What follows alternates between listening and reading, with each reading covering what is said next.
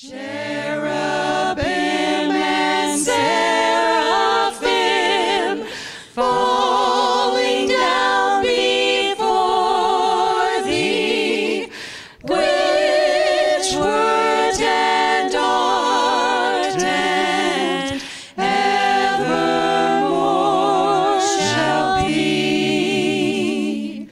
Awesome. Holy, holy, holy, though the darkness hide thee, though the eye of sinful men thy glory may not see, only thou art holy.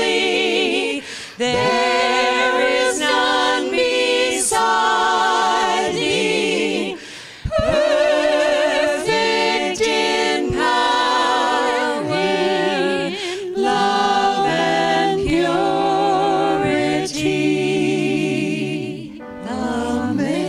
Amazing grace, how sweet the sound that saved a wretch like me. I once was lost, but now am found. Was blind, but now I see. 'Twas grace that taught my heart to fear, and grace my fears relieved. How precious did that grace appear, the hour I first believed.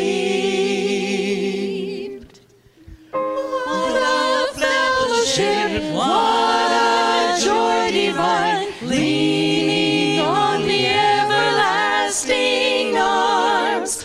What a blessedness, what a peace is mine, leaning on the everlasting arms. Lean on Jesus, lean on Jesus, safe and secure from all alarms. Lean on Jesus, lean on Jesus, leaning on the everlasting arms. What have I to dread? What have I to fear? Leaning on the everlasting arms. I have blessed peace with my Lord so near, leaning on the everlasting arms. Lean on Jesus, lean on Jesus, safe and secure from all alarms. Leaning on Jesus, leaning on Jesus, leaning on the everlasting arms. I found myself reflecting on a question this week. What is the identifying mark of a Christian?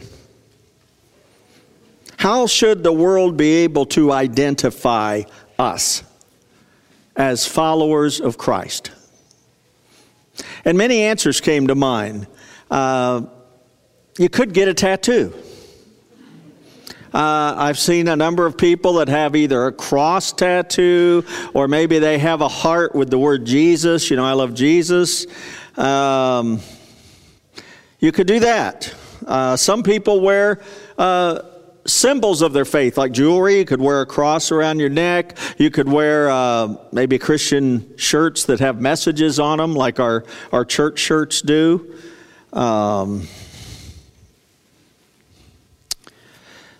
Going to church, maybe that's the mark of being a Christian. You know what you all need to do? When you're backing out of your driveway to come to church, you need to lay on the horn. Just lay on it. And then when all of your neighbors come sticking their head out, you put your windows down and say, "Going to church. I'm leaving for church now." You know, I mean, so they understand that Sunday morning. I stop in the Speedway station every Sunday morning. I buy a paper, Sunday paper. And I mean, it was standing room only. This thing was packed with people. The parking lot's packed. And I thought, I'm doing this wrong. I'm coming here. Our early service had about 15 people. We had 30? Okay, it's about 15. It doesn't look like that many when you spread them all out. And I thought maybe I should just take my Bible with me and walk in the Speedway and do a little preaching there. Maybe that's the mark of a Christian. You take a Bible everywhere you go. You know. Hello, got my Bible. Bible. Maybe it's having signs, religious signs at sporting events. Remember, they used to have the guy in the clown wig with his John 3:16 sign? And every time they'd flash to the end zone getting ready to kick a field goal or something, John 3:16, right there. I saw a great one yesterday morning. I watch a show on Saturday morning sometimes called Game Day on ESPN. They basically are previewing, these are the college football games that will be on today. And they always pick one of the, what they call the marquee game, and they send their crew there live. And just hundreds of college students will pack the area around this stage wearing their school colors, and they all have signs. I mean, you have hundreds of signs. And they all try to position themselves so when the camera is on these guys here talking, behind them, you see their sign. I figured out they must all be on their cell phone. And they're holding up their sign, and they're like, "Can you see it now? Do you see it?" "I don't see it." "Can you see my sign?" "Yeah, now we see it." "Okay, good." Because you got to get your sign away from everybody else's sign. And they were at Penn State. They were doing the Penn State-Ohio State game. And, of course, every time they'd mention Penn State, this whole group of people would go crazy and hold up their signs. And every time they'd mention Ohio State, there'd be another group of people going crazy and holding up their signs. And then right in the middle of all this, go Penn State, go Ohio State, this sign rises up. And they took the ESPN and made an acronym. Every single person needs Jesus. It was great. You got Penn State, Ohio State, Jesus! Right smack dab in the middle. I know they were on the phone because they got prime territory there. I don't know how they pulled that off. But, there are so many things. What is the mark of a Christian? And I thought, well, probably the best way to answer that question is to ask Jesus. After all, as a Christian, it means being a follower of Christ. So what does he think should be the mark of a person who follows him? And I found my answer in John 13, verses 34 and 35. Jesus is speaking to his disciples here. "A new command I give you, love one another. As I have loved you, you must love one another. By this all men will know that you are my disciples, if you love one another." Did you catch it? He said it 3 times. If you want people to know that you believe in me, if you want people to know that you're a follower of me, if you want your life identified as a Christian, then love one another. All those other things we talked about are fine. They can all be things that Christians do. But if you really want the world to sit up and take notice of the fact that you are a follower of Jesus Christ, then you need to love one another. And what makes those words even more powerful are the context in which they were spoken. Jesus had just finished the Last Supper with his disciples. He's getting ready to head to the Garden of Gethsemane, where he is going to suffer mightily in prayer. Then he's going to be arrested. He's going to be run through a series of mock trials. He's going to be beaten. He's going to have to carry the means of his own execution through the public streets in total humiliation, and then he is going to be crucified. And I don't know about you, but if all that is about to happen to me, I probably have all sorts of things running through my mind. But the one thing that was running through Jesus' mind is I need to make sure they understand that the most important thing that marks them as a Christian is love. Because in just a few hours, their natural human emotion is going to be hate. They're going to hate the Jewish leaders for what they were doing to Jesus. They are going to hate the Romans for condemning their Lord. And before they can allow all that hatred to well up within them, he reminds them that the world will know that you are my disciples if you love one another.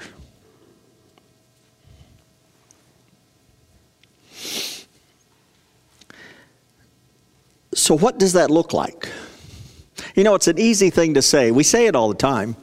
I haven't said a thing I haven't said 100 times before in various messages and things we've done. We all know that loving one another is a part of the Christian life. But I'm not sure we realize how significant a part it is. The fact that it's the distinguishing mark of being a Christian. And how do we do that in day-to-day life?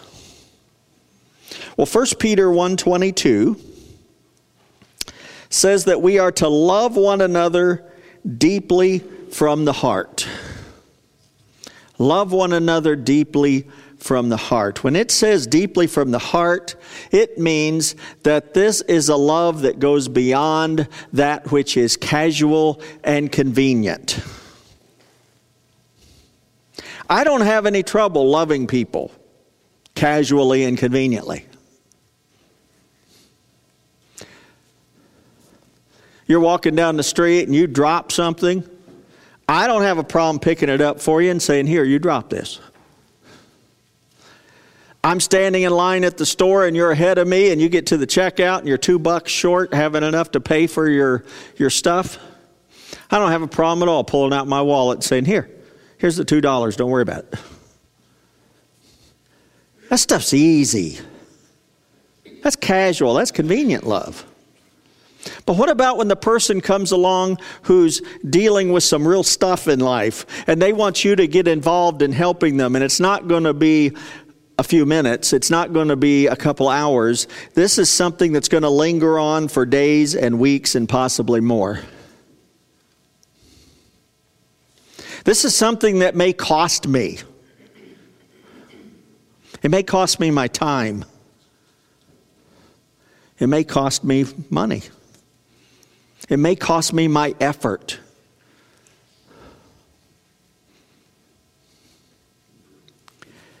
Then that's another matter. How much do we love then? You know, Jesus set the bar. You know that new, they have the Ford F-150 truck commercial? That this new truck, it doesn't set the bar, it is the bar. I like that. See, it made me remember it. I drive a Chevy, but oh well. And Jesus is saying loving one another doesn't set the bar. It is the bar. That's what we have to strive for. And when Peter builds on that by saying we have to love deeply from the heart, it means that our love for one another has to be consistent. It has to be unconditional. And it has to be even to the point of being sacrificial. That's what it means to love deeply. And I can't just love the people that are easy to love. My family, no problem, loving deeply. Friends, I can love them. My church family, I can love you. What about those people that are hard to love? You know any of those? Anybody come to mind? What about those people that you would just as soon not love? What about those people that when you do try to love them, they don't appreciate it? And they may even reject it.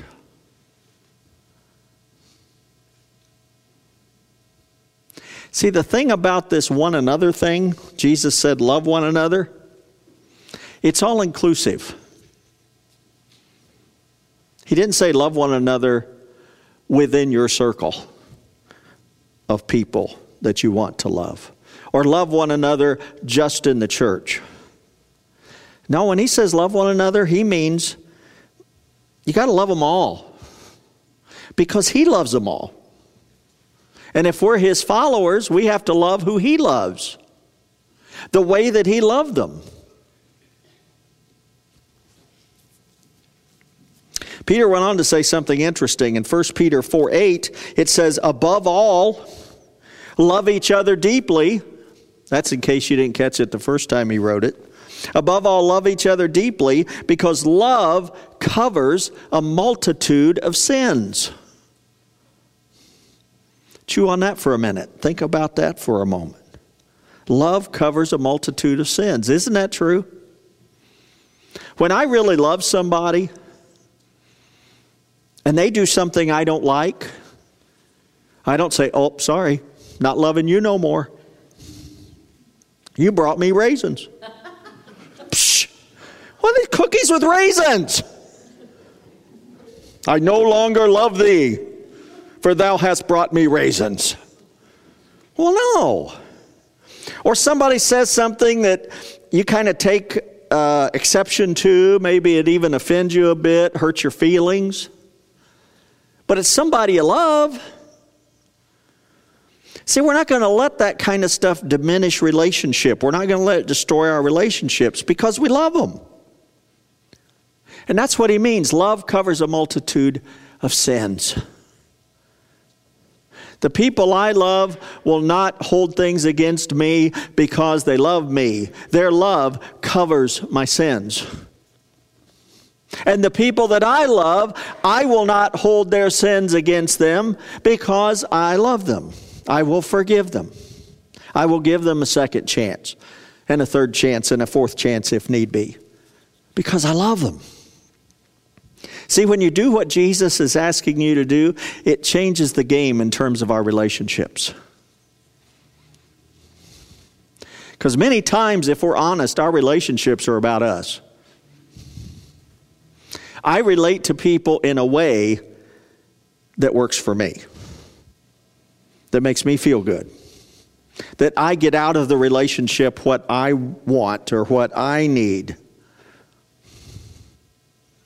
And as long as I'm benefiting, then things are fine. But see, Jesus said you need to love one another, and Peter adds deeply from the heart, so we know that it's not about me. It's not about me at all. But it's about you. The Apostle Paul in Ephesians made a simple statement, but it's powerful. He said, submit to one another out of reverence for Christ. And a big part of loving one another is submitting to one another. Now, submission means, in this context, that I am willing to set my self-interest aside to make your self-interest a priority. I'm willing to put you first. I'm willing to put your interests ahead of my interest. Rather than this relationship being tilted toward me so that I'm getting the most benefit out of it, I'm willing to tilt it the other way. And I'm willing to give more and receive less so that I can benefit you. This is the kind of thing I talk to couples about when I do premarital counseling. Because Paul goes on from that submit to one another out of reverence for Christ to talk about husband and wife relationships. And if relationships are built that way, they are powerful. If each and every one of us is looking out for each and every one of us, then everybody's needs are going to be met. Everybody is going to experience love the way Christ wants us to love.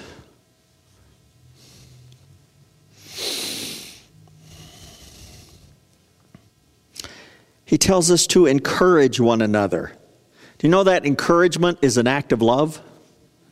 When you are down and out, when you're struggling with something, and I can come alongside of you, and I can lift you up, and I can encourage you, and I can help you move forward, that's an act of love. See, we tend to think of love as being an emotion, a feeling. But love can be very practical. And should be, because it's what Christ asks us to do. When we love one another, we should genuinely care for one another. Remember when Jesus fed the 5,000? You know what's interesting about that? Jesus, after he had fasted for 40 days and was starving, was told by Satan that he should turn some rocks into bread. And there's a part of me that says, I see no problem with that. If I haven't eaten for 40 days and I have within me the power to create food from rocks, I'm not sure it'd be bread. Probably be chocolate. You got that? It'd be like a big old Hershey bar is what that would be. But I don't have a problem with that. But see, Jesus understood the bigger picture. If I do this, I'm not just feeding myself, but I'm giving in to using my power for me. I'm turning it inward, and I dare not do that. Because once you start down that slope, it gets very slippery. But the one who refused to make a small bit of bread to feed himself was willing to take a few loaves of bread and a few fish and create a buffet to feed everybody else. Why? Because he loved them. He called his disciples over after a day of teaching and say, we can't send these people away. Most of them haven't eaten all day. They're tired. They're hungry. Let's feed them. And he did. When you love one another, you try to restore one another. Think about Jesus and Zacchaeus. We talked about him a few weeks ago. Zacchaeus on the outside looked like a very prosperous, successful person. He was doing well. But inside he was a broken man. And Jesus came along and looked through his success and saw the brokenness. And he invited himself to Zacchaeus' house that day rather than anyone else's house, because he said, of all the people in this crowd who have come to see me, this man needs me the most. And I'm going to restore him by love. When you love one another, you bear with one another. Let's go back to the night before Jesus died, he's in the upper room with his disciples. He's having the Last Supper, and he pauses to say, one of you is going to deny me and one of you is going to betray me. I don't know about you, but if I realize that some of the people I have trusted the most and I have surrounded myself with and invested myself in for 3 years, if I knew one of them was going to deny me and one of them was going to betray me, I'd probably throw them out. Get out! Jesus didn't throw either one of them out. Now Judas left, but he left of his own accord to do what he had decided to do. Jesus was willing to bear with them. Even though you are going to hurt me deeply, I love you. And I will not turn away from you. And then, of course, one of the biggest ways we love one another is by forgiving one another. We see Jesus on the cross, beaten, bloody, dying, looking down at those who did this to him and saying, Father, forgive them, because they don't know what they do. That is love. That is love personified. Every time you look at the cross, you should think love. And we must forgive one another. Nobody has ever hurt me the way they hurt Jesus. Nobody has ever treated me the way they treat Jesus. And yet he can forgive, and sometimes I can't.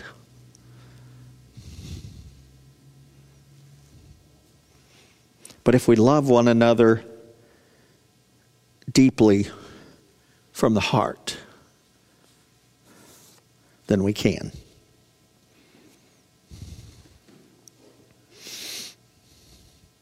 I try to imagine what this world would be like if the people who were skeptical of my faith were anxious to have me as their neighbor or to hire me as their employee or to join me in doing something in the community because I love the way Jesus loved. So I don't accept what he believes, but man, the way he lives, I want that.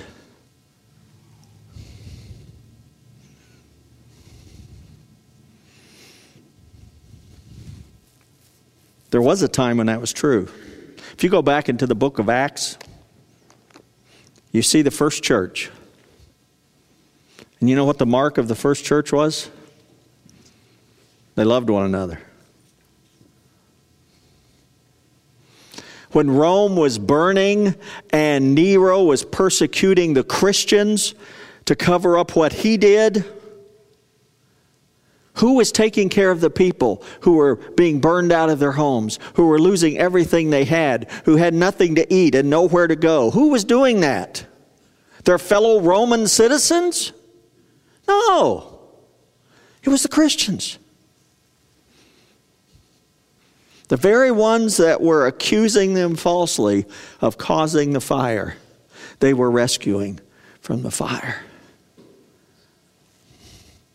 When plagues would come upon them and people would be sick and dying and they were running away from each other so they wouldn't get it, who was coming to them to care for them? It was the Christians. The first century church turned this world upside down, not because they were the smartest people in the world, not because they were the most influential people in the world or successful people in the world. They turned the world upside down for one reason. They loved one another. And they loved one another deeply from the heart. And the unbelieving world couldn't help but notice. I don't understand their Jesus, but I'm amazed by their love. That's what I want people to say today. That's what I want us to do today. We need to have that kind of church today. Because we are not going to reach the people out there and make them people in here if we don't. I can preach until I can't talk anymore. I can teach until I've gone through every verse in the Bible. I can have all the programs and ministries and missions that I want.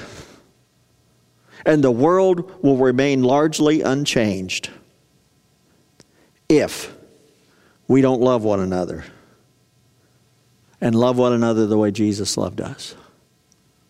That is what will change the world. Let us pray. Father, I am so grateful that you love us. I mean, that is the starting point of everything we are and everything we do as a Christian. We have to understand that we are loved by God. And because you love us, we are called upon to love one another. In your word, Father, it says that the most important thing is faith expressing itself through love. That's the kind of faith we want. I don't want just a head faith. I don't want to just understand every verse in the Bible if it doesn't change the way I live. I don't want to just try to meet the needs of people if I don't do it in love. I want to be changed by love.